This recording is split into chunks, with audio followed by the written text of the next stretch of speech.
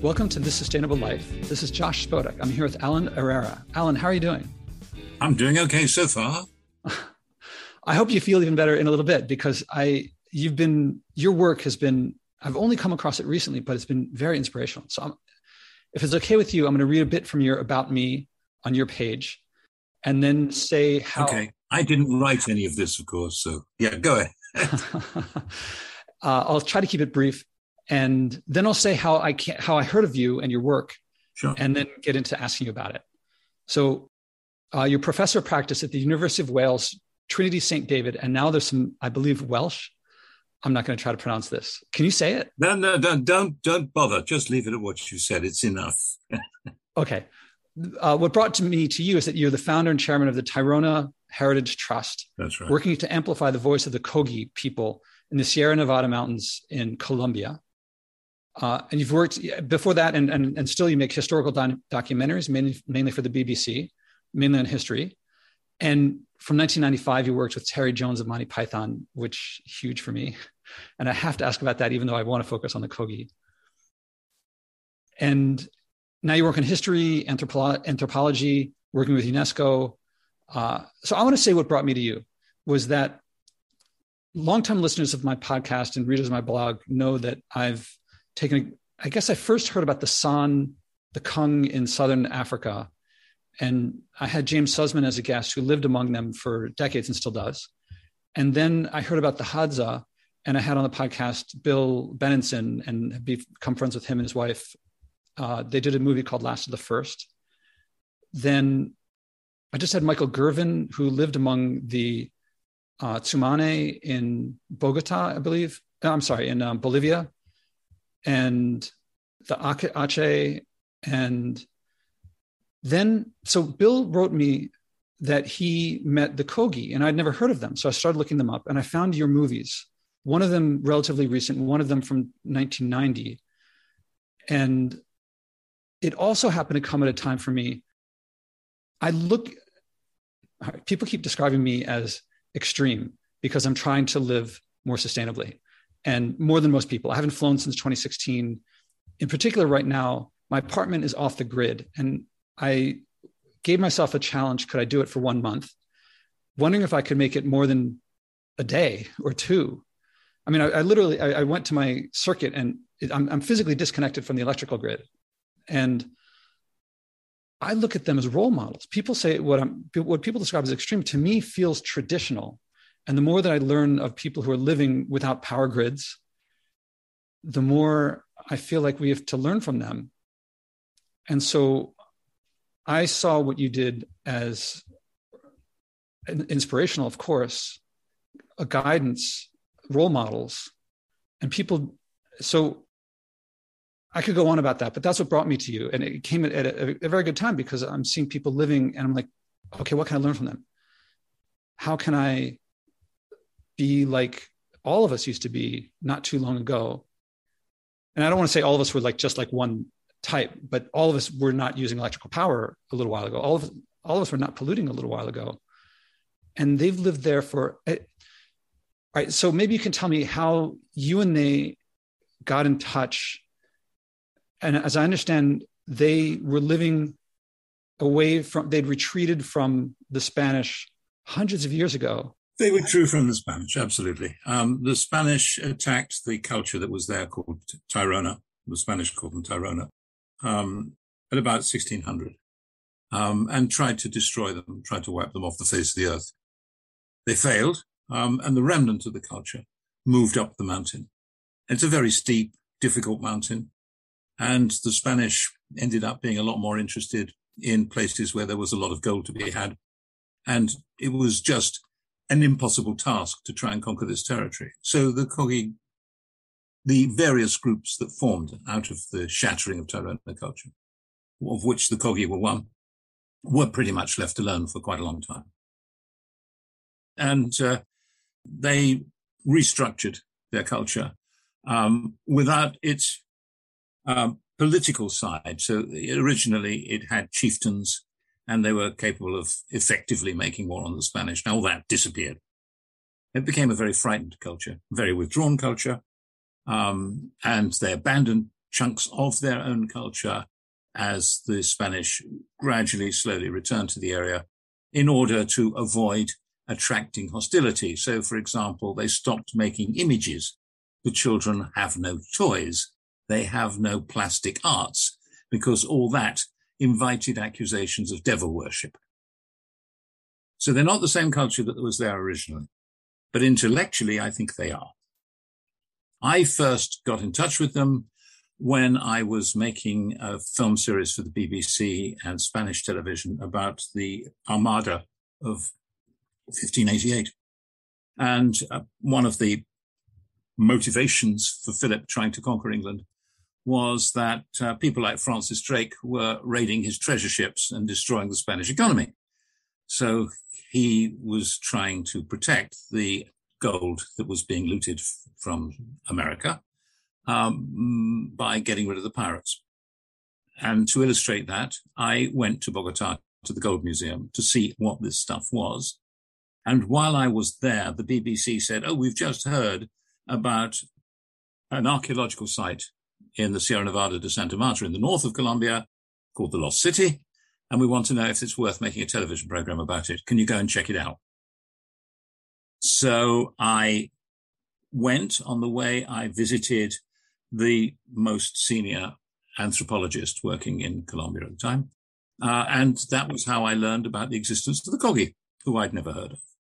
And that was how I found myself going to ask questions about a destroyed archaeological city, Machu Picchu type thing, from people who were still living in just such a city, which was the big shock, that this culture had survived and was still there and was still functioning and was still living the life of a pre-Columbian civilization, speaking the language and pursuing the philosophical structures and teaching children how to be sages of a world that I honestly thought had disappeared from the face of the earth.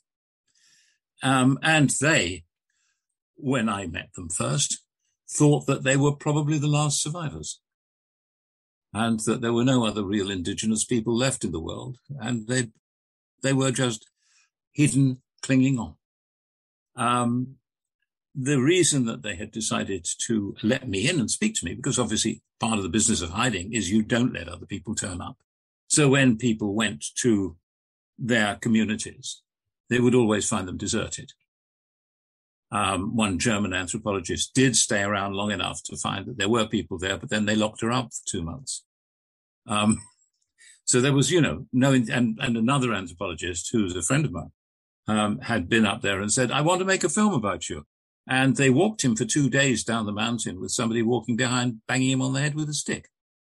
So there wasn't a great deal of enthusiasm for visitors. But they had, in the meantime, come to the conclusion that they couldn't carry on with their reason for surviving. Their reason for surviving, the reason they clung with such difficulty to protecting themselves, was because they believe that they are the guardians of the territory, and this territory is the heart of the world, and that if it is not kept healthy, the world itself will die. And the knowledge of how to take care of the heart of the world, how to repair the harm done there, was fundamental. They see the mountain as a mirror, a microcosm of the whole planet. And in a sense, they're right, because this being the highest coastal mountain in the world, it has virtually every ecosystem on the planet reflected there. So one of the things they did with me was to work out which part of the mountain corresponds to my home in England. And we found a place which, that's it, that's your place. So this is a model of the world, which it's their duty to protect. But they'd come to the conclusion that the amount of damage we cause is so extensive that it's no longer possible to look after the world. And they thought that this meant they had to warn us. They had to tell us of what harm we're doing. And the function of letting me in was not to let me find out about how the lost city functioned. It was for them to use me as a channel to communicate with my people and warn them. And I introduced them to the idea of television, which they didn't know about. I took a video camera and showed them. I said, I have this machine, which is an eye that remembers and an ear that remembers. And it will be as though people have come to the door of your house, but they're not there. They can see you, they can hear you, but you don't have to have them. Do you think that's the way to do this? And they became suspicious, very interestingly suspicious. I was interrogated most carefully about how what is filmed is controlled. How do we know that this will be the truth? Who will decide what is seen and in what order? Now, these are people who've never seen television and make no images, but these are proper questions. In fact, they took me to film school. And they also had long discussions about what is the experience. If I bring the camera and my audience sees a Kogi speaking to them, they hear him speaking, is that a meeting experience or is it something else? Is it actually a human interaction or is it something different? And if it's different, what is it? So these were really serious, fundamental questions about filmmaking, which were thrilling to me. And we had long discussions about that. And at the end, I said, look, if you have to decide, I'll give you the arguments why you shouldn't do this. And I did, about the threat that it would bring of invasion, of tourism, of mass interest, people wanting to connect with them, and of their culture being overrun. And I said, and there are reasons I imagine why you do want to do this, which is why you're talking to me. And I don't properly understand those reasons, but you do. So you have to decide what to do. And if you tell me after deciding that I should go away, you'll never see me again. And that was an interesting experience. And they made the decision. And out of that came the film. And that would be late 80s at that, what you're talking about? That was 89, 90. There's a whole lot to ask about.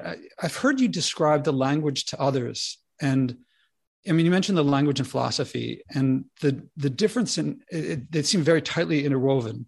Yes. That like when you say they warn that the world may die, I think that has a different meaning than if I just walking around New York in a regular day, if someone says the world might die, I think, oh, well, you're anthropomorphizing something. It doesn't really make sense. But then you talked about how things aren't like, they don't have the language. Maybe could you share about that? Firstly, they don't, as far as I can see, their language doesn't have nouns in it. So they don't actually have specific words for specific objects in the way we do.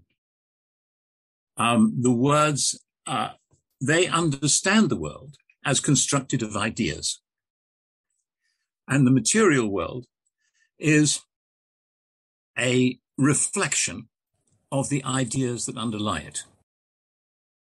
So the world was created in thought and then became real. And the process of becoming real is also a process of the sun appearing, light appearing, the world becomes solid. But their words for things that to us are disconnected can be the same word, and the same word can mean a lot of different things because they don't use nouns in the same way.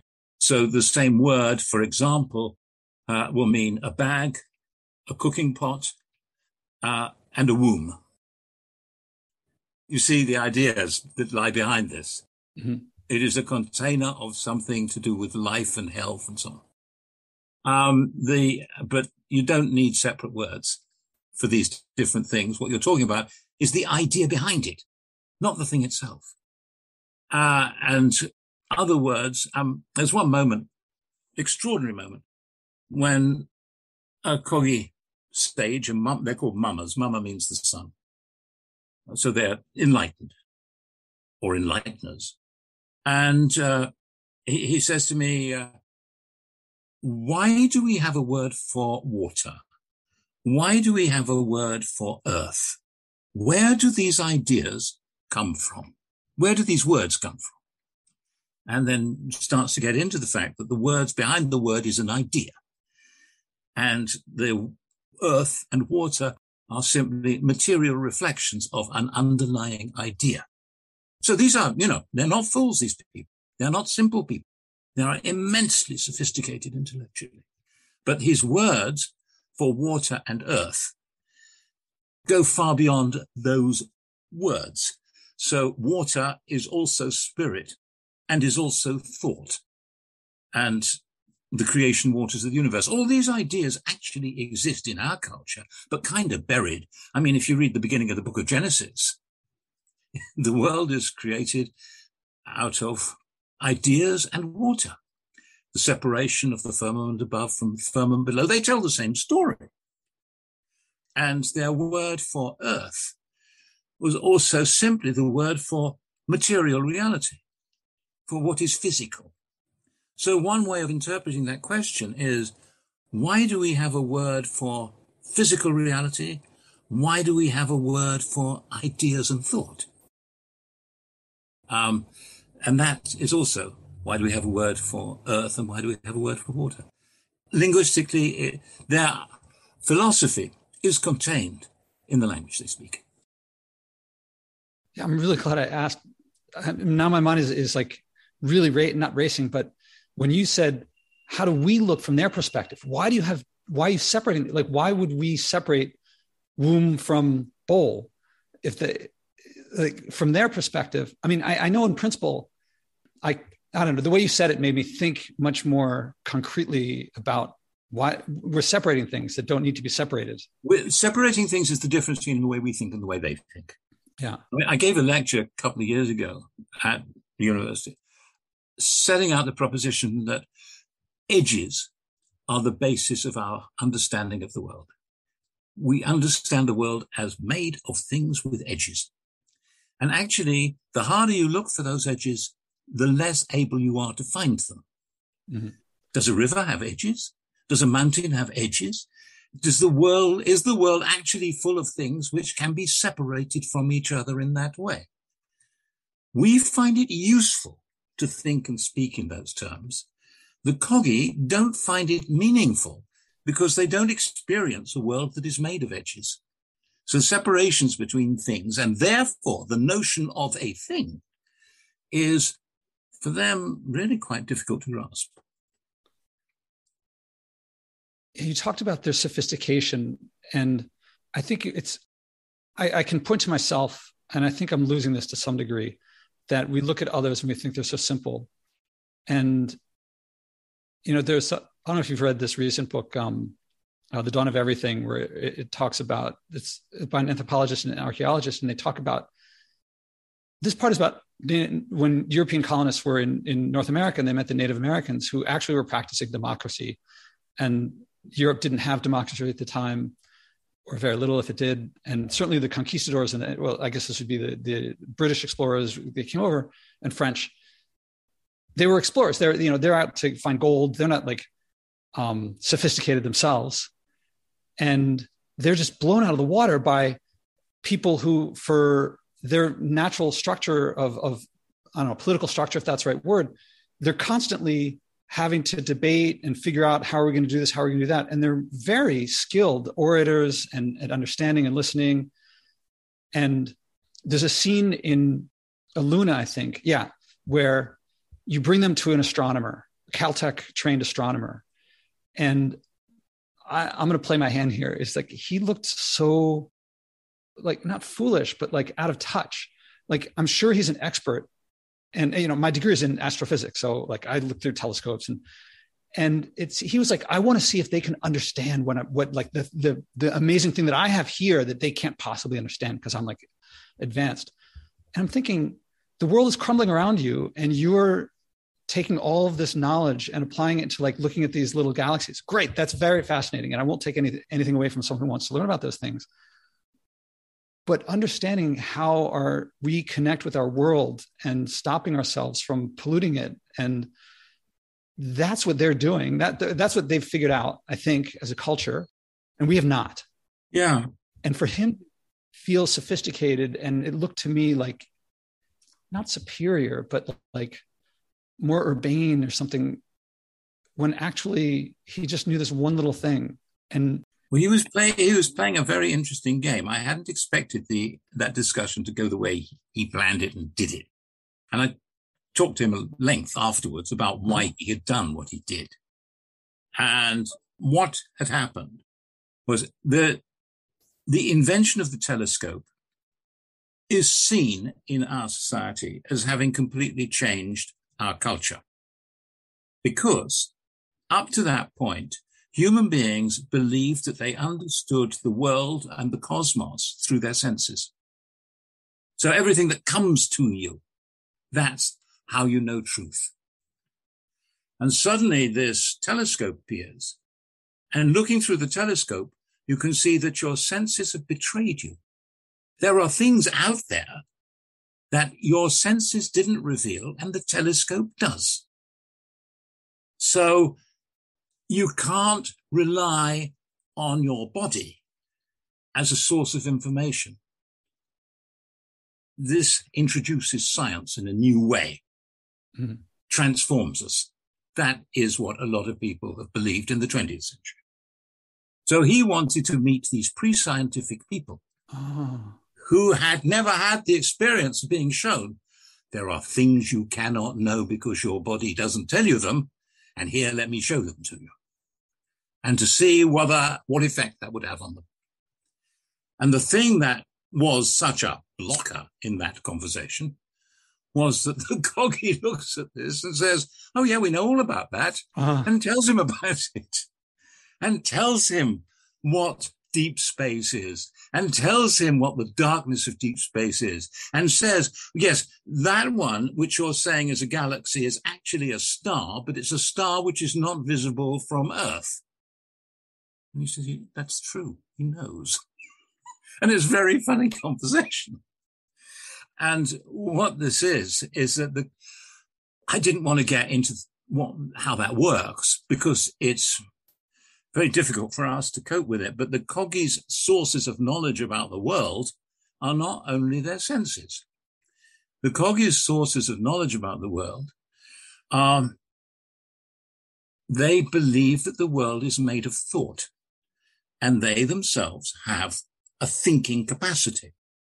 And the way their sages operate is by linking their consciousness to the consciousness of the world. They understand the physical planet, the mountain on which they live, as a living, thinking being. And they enter into a relationship with it.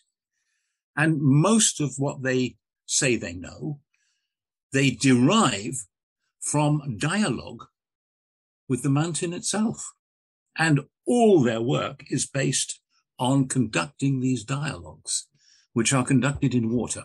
Oh, that's the dropping with the bubbles. That's right. So I just referred to, people haven't seen the movie yet. Yes. And there's this very sequence in the film where they can't understand that I can't do this. And it bewilders them. And I say, I don't know any of this. I don't understand it. I don't know what you're doing.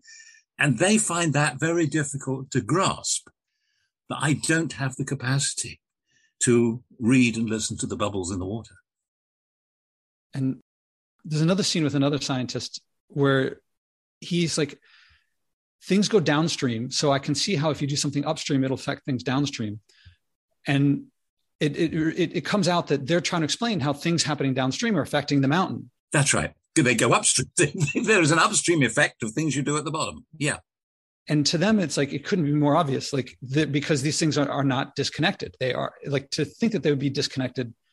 Probably, I'm venturing now, guessing, but I would guess from their perspective to suppose that it only goes in one direction, to suppose that they're disconnected wouldn't make any sense to them.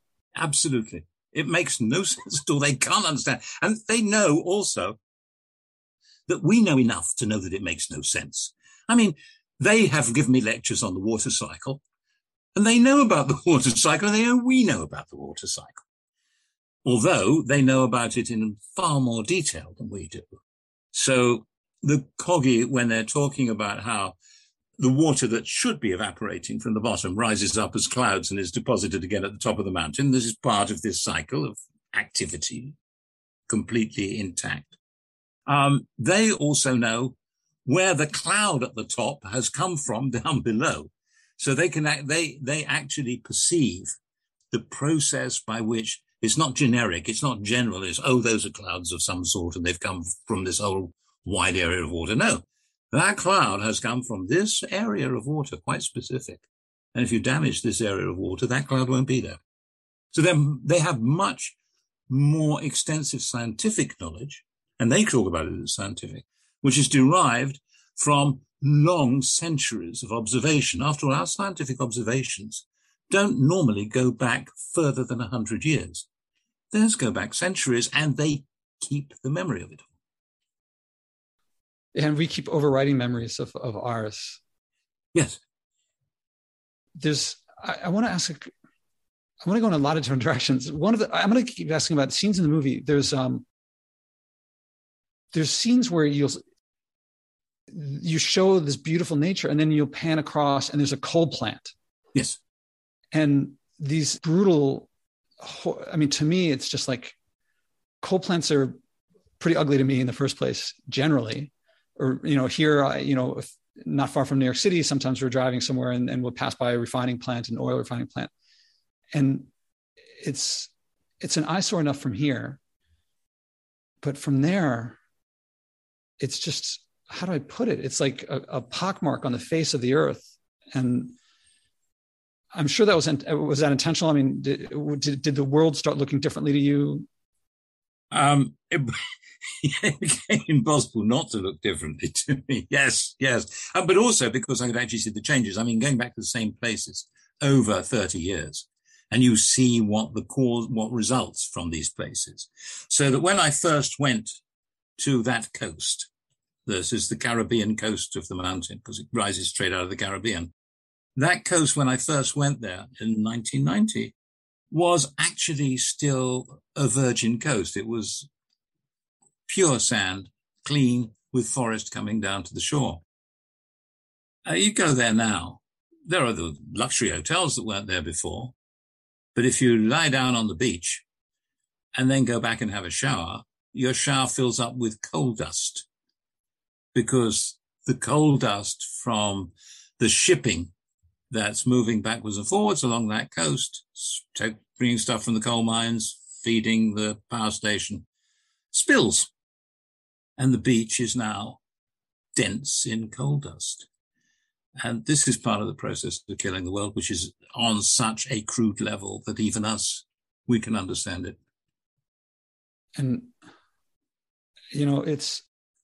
I think a lot of people, they feel like, oh, I got to go see the Kogi before they're gone. And to me, I got to stop buying coal. I mean, you've gone off grid. You have made your gesture. It's an experiment. Yeah. I'm getting there. Well, terrific. And coal is going out of date, thank God. But the going to visit the Kogi is, obviously the Kogi don't want you to do that. They want to protect their land, their territory. What they are working towards is developing a process of teaching. So I've been working with them for some years on this notion we need to set up somewhere where people can come and learn, because that's part of the business of teaching us how not to destroy the earth. So the project that I'm running with them now, which is a 3-year project to restore as a demonstration some damaged territory at the bottom of the mountain. It's called Munikan Masha, Restoring Water in the Sierra Nevada de Santa Marta. And one part of that is to construct a teaching center. So you need to insulate those who come from the rest of the Kogi, otherwise you do enormous harm. One of the important features of Kogi understanding and thought is their language. And their language involves a particular way of thinking.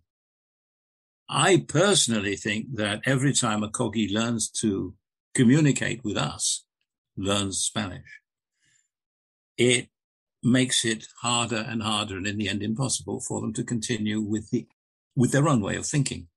Spanish contains, and our language contains, a way of thinking and seeing about the world. As I'm talking about edges, it has nouns. It shapes your understanding of what's in front of you. And one of the big dangers for a culture like that is that if they learn our language, can they really hold on to their own vision of how things work? Yeah, I saw them. They spoke at Google, and I'm thinking, and Google is all patting themselves on the back of like, we make maps and we can, and I'm like, oh man, you guys just want to get your mitts into everything. Mm-hmm. And I know that like everything in Google, I can't be sure, but I suspect that they're like, how can we get into like our tendrils into there? And they're thinking we want to get all that information out so that people can learn from them more quickly, or more, we want to make it more easy, but they don't realize that they're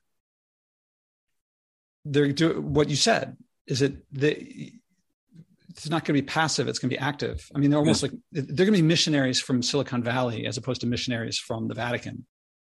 Yes. They're not particularly different, obviously. Yeah. The Kogi have their own maps. The Tairona had their own maps. In the first film, there's a chunk on a thing that I talk about as the map stone, which sits at the entrance to the lost city, and nobody could understand what it was because it doesn't correspond to anything physical. But then it's not a map of something physical.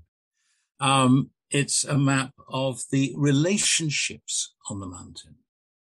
And so what we map and what they map are completely different things. And the purpose of our maps is different from the purpose of their maps. Our maps have two fundamental purposes. The first one is to take possession. That is a primary object of a map, is to define how you can take possession. And the second is to move you easily from one place to another, in a place that you don't know and have no connection with. And the Kogi perspective on that one is, if you don't know it and you have no connection with, what are you doing? Yeah, when the scenes were there, and I mean, you guys are walking all over the place, and they'd say like, oh, there used to be something here, or there used to be something there. And their connections seemed really like they weren't recalling a visit from a postcard. They were like, it felt more like, I might say, I might point to part of my body, and exactly. Now I'm conscious of it, like part of my body. That's exactly right. And their way of taking care of the land, I describe, and have been describing for the last few years, as a sort of earth acupuncture.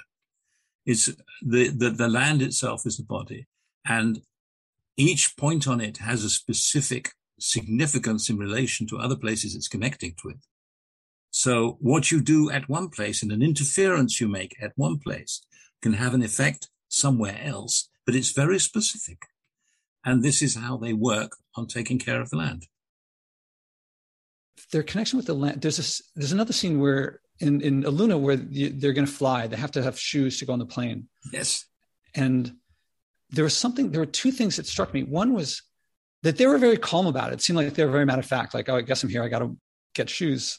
But there was also the disconnect from the earth, which seemed like an indignity that they weathered. It looked to me like it was this terrible indignity, but they were just like, they took it in stride. No pun intended. One of the features of working with the Kogi is the Kogi will never allow themselves to be surprised. They will never allow you the power over them that surprising them gives you. So they will always be po-faced. They will always contain whatever it is they're thinking and feeling about this new experience within themselves. They are never an open people. They are closed, private, shut down. Of course, the symbolic significance of not wearing shoes is it keeps you in touch with the earth. Having to wear shoes to go on an airplane, well, what are you doing going on an airplane? You're being taken away from contact with the earth. Mm-hmm. You're being separated. And this is another feature of our culture, is that we think in terms of things that we can do for which we don't need the planet. The solutions that we tend to come up with for the technological solutions for the mess that we're making of the world are actually ways of behaving as though the world didn't exist and replacing it with something that we have invented instead. The ultimate sign of that, I suppose, is Jeff Bezos' aim to move humanity onto another planet, as though the Earth isn't part of us. The Kogi have no way of thinking about the Earth except that it and they are part of the same thing. We are in a symbiotic relationship with the planet that we live in. Did you get a sense of how they felt when they put on the shoes and disconnected from the Earth? Or did that already happen just walking on concrete? They had enough connection with us by that stage. I mean, that film was made in 2010, 12, to know about shoes. So it wasn't a new introduction to them. There's, I'm curious about your interaction. That there's a scene, I think in the first movie, where you cross that bridge to enter their territory. And I think I remember you talking in another interview about how they staged that. They figured out how to start it. That's right. And then Luna ends with you in the water laughing, and it looks like a belly laugh, like really honest. Like, oh yes, it is honest, because I didn't know it was going to happen. Yeah, and they're naked in the water, and you're naked in the water, I guess. They took over. They watched the film. I took them the cut of the film, and they looked at my cut of the film, and they said, "It's all very good. It's terrific. But it's not finished." That's what do you mean it's not finished? Well, it ends. It ended at an earlier point in the film where you see a landscape which is completely destroyed. They said it's a steady progression from worse to worse to worse to worse and ending with complete destruction. So the message that everybody will take from the film is the world is being destroyed. Now, if we thought the world was really being destroyed, we wouldn't bother doing any of this. Why would we? No, the point of this is to show that the world can be brought back to life, that everything can be made good. So bring back the film crew, and we will take over. And they did. Pretty expensive operation, I have to say. And they said, what's going to happen is that at the end of the film, the Kogi Mama and the British Mama are going to be bathing together in the river and be cleansed. And don't worry, everybody will be fully dressed, no problem. They light their heads off. So I was completely shocked by what actually happened when suddenly everybody strips off and gets into the water. And, of course, the Kogi women are gathered around watching and are giggling like mad, because apart from anything else, they think I'm going to fall in, which I thought so too. And the whole thing came as a complete shock to me, and that's what you see at the end of the film. And it's quite a good sequence cinematically. Yeah. Just as the other sequence you talked about with the bridge is a clever sequence cinematically. And I was completely bowled over by that one, because I'd said I want us to film the opening through the great gate you have up at that town that I know about. And we should go in through that great big gate, like a sort of Tibetan gateway at the end of an avenue of trees. And they said, no, we can't do that. 2 reasons. Firstly, we don't want people to know it's there. But secondly, it says the wrong thing. Because what it says is that your world and ours are on the same level, and you can just walk across from one to the other. What we want to say is there's a ravine between us. And if you're going to come, you have to cross this great gap between your world and ours.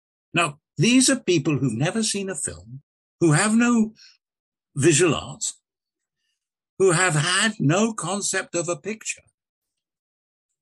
And they come up with a visual sequence which works perfectly, brilliantly as a visual sequence, which is better than I would have done, certainly. So this is the power of human thought, is what you're seeing. And an innocence of innocence isn't, I mean, there's innocence, but not unsophistication. They're not plain or unworldly. It's the opposite. It's yes. And how much, I'm curious how it's changed you. A couple questions. How much has it changed you in your life, and has it affected people around you? And then how much of what you're sharing now is like, are you sharing a message of your own? I mean, I presume you're trying to convey their message, but it seems also part of you now too. How much of it is you speaking your heart, or through that having them speak through you? Is there a distinction? Maybe I'm looking for an edge that isn't there. Oh, there's a distinction. The reason that there's a distinction is that I do not share their optimism. I do not share their confidence that the world can be saved. I am very dubious about all this stuff, but I don't have the right to replace what they're trying to communicate with what I think. They know more than I do. I know that. Mm-hmm. And I'm there to help them. So I'm doing what I can. If you were to listen to me talking about my understanding of things, it wouldn't be interesting, nor would it be helpful. Put it another way, you've heard of Pascal's wager. That might as well believe in God, because if I don't, then... because the downside, if you've got it wrong, isn't as great as the upside if you've got it right. Mm-hmm. And that is, I think, a reasonable approach to take towards what the Kogi is saying. That we don't dare not believe them. There is no upside in not believing them. And if they're right, maybe we can actually save things. I'm going to also, something for me that's really big. And one of the reasons why the amount of less energy or pollution that I'm causing, the energy that I'm using or pollution I'm causing on an individual level is very little. But one of the important things is that I think I've been asking people a lot lately, can you imagine a world without pollution? Can you imagine a world in which no one, not one single person, pollutes? And some people are smart alecky and they're like, well, I exhale and I poop and, okay, things around before humans were around don't count. And a lot of people simply can't imagine it. And the Kogi give an example of not only it should be impossible by what most people think today, but it's not impossible. It's not only possible, they look pretty happy. I mean, it's not like they look like they have a culture where happiness is attainable. They have a culture that works for them. I don't know how happy they are. I'm not sure that they're happier than us.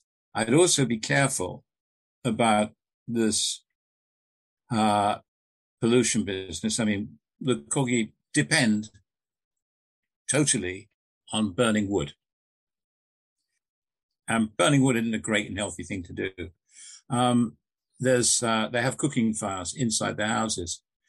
The smoke from the cooking fires is not tremendously healthy.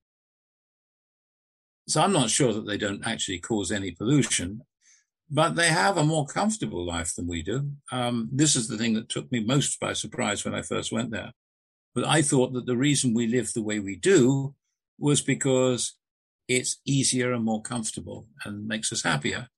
And after about a week of living with the Kogi, I realized that I was more comfortable and enjoying my own body much more than I ever did living where I live.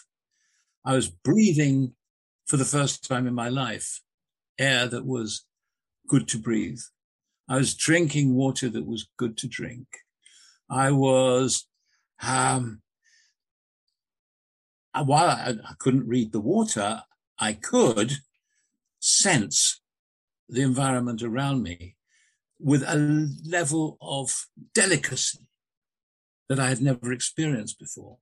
So that everything that was going on around me made coherent sense and fitted together in a way that was completely new to me. I had no experience of this before. So being in a place and feeling it and knowing it, suddenly I knew a lot of place and a lot of things going on all around me because they're all communicated and all connected. And I'd never had that sense before, and I wasn't looking for it. It just came to me. Well, that's interesting. And when I come back from their world, the sense of loss is pretty strong. You asked about what's changed me. Mm-hmm. That, more than anything else, is I know what's missing. And what's missing is that I have to shut down my senses to live here. It's intolerable otherwise. If I understand you right, in order to live in London, you have to shut down your senses in order to tune out so many things that when you're there... In order to tolerate the quality of the air, the quality, the noise around me, the discomfort of the chair that I'm sitting on, I have to ignore it. Chairs are not as comfortable as more natural ways of sitting and lying and standing. But I have to shut down my senses so that I can get on with stuff and not experience all this unpleasantness. In a similar way, how can I put it? We have white light, as we all know, is not actually white. It contains all the colors of the whole spectrum. But when we look at all that color flooding into us, we blank it and turn it into a blank nothing, which we call white, because we can't tolerate that degree of stimulation that all that light would otherwise provide. And it's the same with everything else that I'm experiencing. I have to shut it all down and not experience it in order to be able to get on with life. I mean, if I think about how do I feel at this moment, sitting on this chair, sitting in this room with the noise, the subtle, quiet noises going on all around me, but they're not good noises. It's not good and it's not comfortable. And the Corgi taught me what it can be, not deliberately. The other thing, of course, is that they taught me how to think, which does, that is bad news. It's like being taught to appreciate good wine. It ruins your taste for the bad stuff. A few minutes ago, I said they show that what we believe to be impossible, that they can live and be happy or have a culture that promote happiness. How can I say that more effectively? Because you said more comfortable, but it's also more sensory, more in touch, more... It's more aware. That's the thing, as far as I can see. They are aware of what goes on in their own environments. They're sensitive to it. They feel it. They empathize with the world around them. We don't. In fact, we try very hard not to. We don't mind making the world suffer because we don't feel that suffering. They do all the time. I'm not sure it makes them happy. I think sometimes they're pretty gloomy. They're also human beings, of course, and they behave like human beings. So, you know, they argue, they fight, they get drunk. They do all that stuff that human beings do. They ain't perfect. And all the scenes, they always seem so serious. There were a couple of hints of them having fun. Did you see a lot of fun with them? Oh, yeah. But they're not going to do that on camera. I mean, they always are very conscious of what's the impression they're creating. Everything they're doing is, with me, has purpose and is structured with purpose. So in that first film, for example, every town that I'm in, the people that are in there are there because they have been instructed to be there. Everything that's going on is being orchestrated by the Corgi leadership. Nothing happens that you're not supposed to see. It's, in a sense, a very totalitarian society. One of the difficulties I have with it. I also find it very difficult to be with people, the mummers, who are always right. And it's worse because it's not just that they say that they're right, they don't. It turns out they always are. That's pretty hard to deal with in a democratic society where you think your own opinion is worth something. But when you've got people like that, your own opinion isn't worth a light because they actually know what's going on. And their powers of thought, they're trained thinkers. They think more swiftly and in more detail than I do. When they explain things to me and tell me things, it quite often takes me, if I'm listening to somebody for 15 minutes giving me a teaching, it probably takes me a month to understand what the hell I was being told. They're the first people I ever met who I realized were definitely cleverer than me. This was a somewhat depressing experience, but quite startling. Well, humbling, I would guess. Of course. And humility is absolutely not bad at all. Yeah. Yes, yes. So now I have to ask, when the cameras weren't on, did you see them like playing jokes or flirting or being romantic or anything like not so purposeful? All the things that normal human life does, they were doing. Of course. Yes, yes. But they're careful because it's not just whether the camera's there, but it's also whether I'm there. What's going on? What am I taking away? It all has purpose. And this means that when you're dealing with a culture which is really very intellectually self-possessed, you have to be very careful in what you think you've taken away from it, because you have to try and figure out what's the difference between what I'm being told now and what lies behind it and why it's been structured. Now, one advantage I have is that having been with the society for 30 years, I see the differences between what I'm being told now and what I was being told 30 years ago. And I see how the messages on subtle things change in order to, for the Kogi to get the most advantage out of the relationship, because that's what they're looking for all the time. How do we profit from this dialogue? Just like we would. Now, before we wrap up, if I don't ask, and I'm going to make a segue, if you're talking about people working with people who are really sharp, Terry Jones, and working with him, and did you work with the other Monty Pythons? I mean, when I was a kid, it was just such a big thing. I didn't work with them, but the Pythons set me up as an independent producer. But Terry was the person I worked with.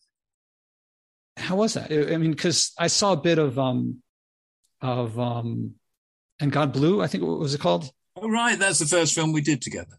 Yeah. And it's serious and it's funny. And he's like looking at the camera, Riley, I'm not sure how to put it. And it seemed like really designed to be a different way of presenting things and offbeat. And yeah. What happened? Terry, people had tried to get Terry to do documentaries. He'd been very unhappy at it because he, as a comedian, he always had the shield of the comic character that he was playing between himself and the audience. There's this. And whereas his understanding of a documentary was that he was standing there naked. He's being him. And he was terrified of that. And so I got him to do it by explaining that you don't do that. What you do as a documentary film presenter in front of the camera, you don't stand there naked. You present a character, a fictional character, who is Terry Jones, the narrator, the presenter. And we'll shape that character, and that's what you'll play. And that was something he was perfectly happy with. Hence the clothing, was that? Everything. I mean, was he wearing a tuxedo or I can't remember now. Dark jacket, I can't remember. But yes, he would take, he'd get quite upset with some of the costume suggestions I would make. No, that's not the character I am. So yeah, and in a way, it's like what I'm talking about with the Kogi. You have to be careful thinking that what you're seeing is the real deal, because it's what you're supposed to be seeing. So I asked mostly about the Kogi because that's what brought me to you. And I'm curious, what fraction of your work and your life and your mission, if that's the right way to put it, is Kogi versus everything else? Well, the Kogi... Have I really focused on one thing? I mean, it seems like there's so much. The Kogi infect everything else. So, for example, in the first film, one of the things the Kogi said was that we're very worried about the amount of gold you're taking out of the earth. This is extremely damaging. And you have to tell people to stop taking gold out of the earth because it is causing the earth to grow weak. Now, I didn't make anything of that in the film because I thought, I don't understand it. My audience won't understand it. It's not a message that is going to resonate. So let's stick with the bits of the message that are going to resonate. And that's what is in the film. But then over the years, I began to think more and more about what they were talking about and began to understand more and more what they're talking about. And bizarrely, after they made that film and said that, we started taking gold out of the earth on a completely unprecedented scale. So that since we made that film, humanity has dug more gold out of the earth than it did between the start of the Neolithic and when metal was first discovered and the First World War. We have completely, doubled the amount of gold that was there. What has happened? Why has that happened? What's been going on? What role has gold played? And I'm just completing now a book on the power that gold has taken over humanity and the extent to which what's happening in the world right now, including the Ukraine war, is traceable to the effects of having to use gold. In fact, the Kogge were making complete sense. So what they've done is to educate me and inform me. I work on other things, but more and more people don't really want a television director 80 years old, what they want. So I work more and more with the Kogge, and we've now set up this project. Part of my cynicism is the Kogge kept saying, you don't understand how to take care of the world. We do. You've got to listen to us. And I've been saying for 30 years, I don't believe you. Prove it. What is it that you know that we don't? What is it that you can do that we can't? What is it that we have to learn? And it's been very difficult to get to a point where they are prepared to actually show us what they can do, what we need to learn, how they can look after land in ways that we don't even understand. And we've now got to that point. And we've started this project with UNESCO's support and bringing Western ecological scientists together with the Kogge Mamas on a piece of land which has been selected for the purpose of a 3-year pilot project in which the Kogge will restore the land and start to make things happen that we don't know how to make happen, using techniques that we don't understand, and working with Western scientists who will document everything that takes place so that we actually can see what is the hell they're talking about, what do we need to learn, because we haven't got much time left. So I think that is actually where I need to put all my time and effort now, because I think it is so important, and we live at such a frightening time. So in America, we have started up just now a pass-through which allows people to make a donation and get tax back to help support the project. And I'm going to give you an address, a URL for that, which I would ask you to put on your... Well, I'll post, yes. So that people can go there if they want to make a donation. People in the States do make donations already, but they pay tax on it, and that's no longer necessary. So they can actually make tax-free donations to support this project. And the first field visit has just been completed. I've just been editing the report. It'll be ready in about a week, and I'll send you a copy of it. Great. Now, if you have to go, let me know. I can't help but ask what we're learning from them. When you say what can we learn from them, I feel like we have to unlearn a lot of things that there's some phrase of like, it's what you know to be not true. Anyway, I think we know a lot of things that aren't so accurate, and we have to unlearn. This is absolutely true, yes. But what we need is they actually do things that work and to take care of the land. And these are not the things that we do. And it would be foolish not to learn what it is that we could be doing. Well, I'm also thinking of how do I put it? Like, there must be practices besides agricultural, if that's how to raise a child, how to make relationships work, how to, I don't know, because I haven't been there.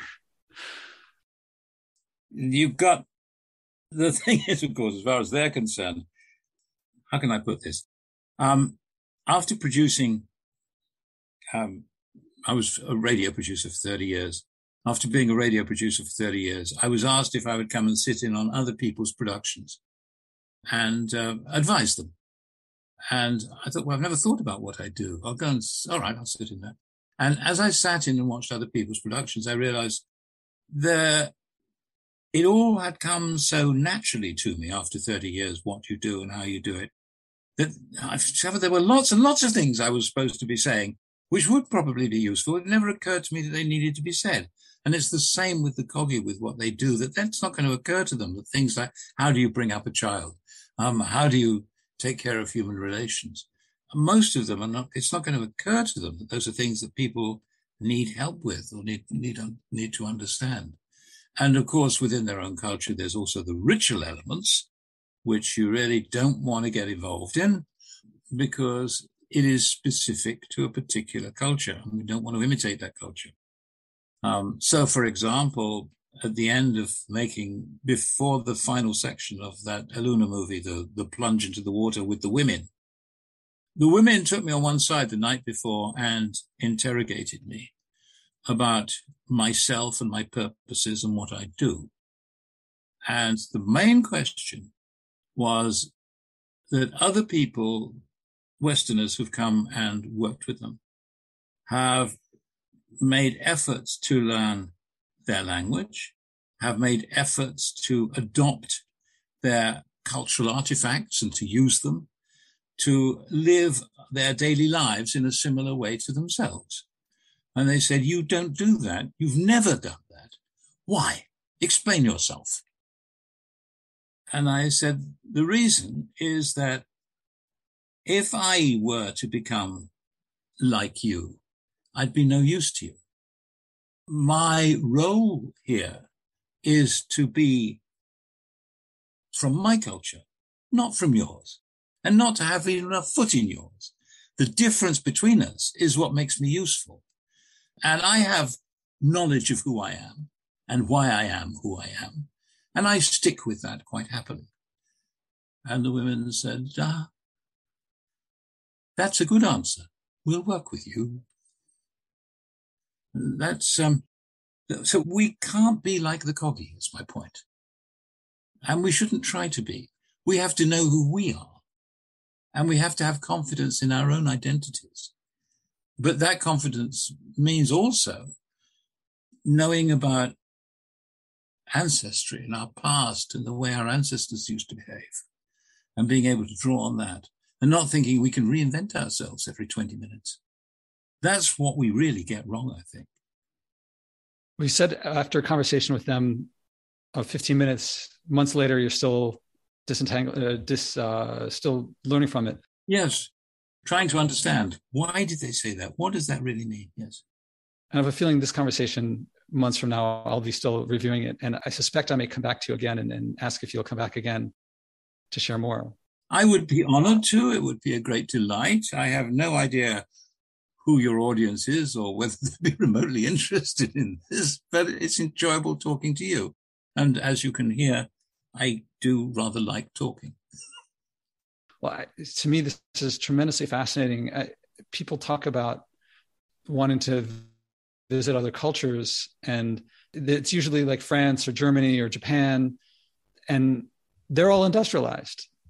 And it feels like the difference between to visit one of those cultures is they're different. The Japanese live differently than we do, but this is on a whole other level. Yeah, but a lot of what they do, we would consider to be abusive. I mean, they raise the children who are being trained to be mamas in the dark for 18 years. Oh, yeah. Now, I think we would tend to regard that as child abuse. They have very strong gender divisions. Mm-hmm. So the role of men and the role of women are fundamentally different from each other. And crossover is not easy. And we would not find that kind of life particularly acceptable, I think. So, they're different from us. Yeah.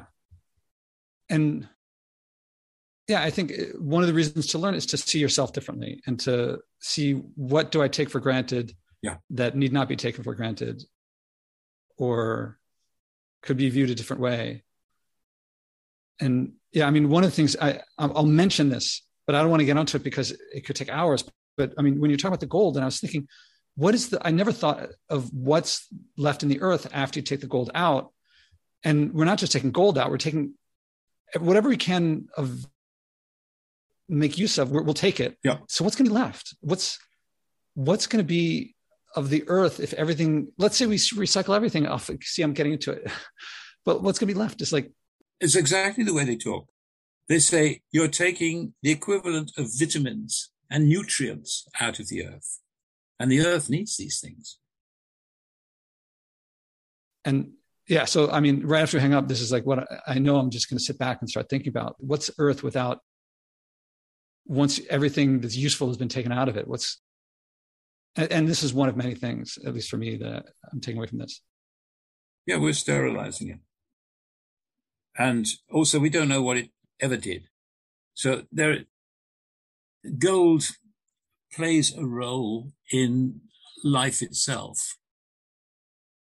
Gold isn't quite what we tend to think it is. So gold nuggets, for example, are actually assembled by bacteria. Yeah. Wow. It's surprising, isn't it? Yeah. So the listeners couldn't see my face. I think you read it was like, what? Yes. And then it would make total sense, but I just never thought of it. And what does that mean? Bacteria in little tiny trickles of water carry molecules of gold and assemble them into nuggets. And there is gold in living organisms, and it has to be there as far as we know, that this is all new discovery. The arrival of gold, gold arrives from elsewhere. The gold we have landed on Earth after the Earth was formed. You know that. I didn't know. I mean, so it was in interstellar dust. And if you think about it, when the Earth was forming, gold was being immensely heavy. Any gold that was there sank to the center. So gold that's on the surface got there after the Earth had become a solid planet. So from meteors and... It is deposited in a kind of long-lasting hailstorm of precious metals called the Late Heavy Bombardment. So the Earth is actually bombarded with the materials that you're speaking about, of which gold is an important one. And it's just after that happens that life begins on Earth. Now, that may just be a coincidence. What do you think? Now I have to have you back. Whether it's about just gold or just Kogi, or just how these learnings, ponderings have infiltrated and affected your views of the earth and your behaviors and your relationships and things like that. I'm not yet 80. Well, I'm 80 next year, so here we go. Oh, well, happy birthday. Not yet. Well, let's leave it as a cliffhanger for next time. I'm very happy. Thank you very much indeed for giving me this much time. Is there anything that I didn't bring up or worth saying before closing, or any message directly to listeners? Only one thing, which is appropriate to a podcast, which is a quote from the Aluna film where Mama is trying to explain things.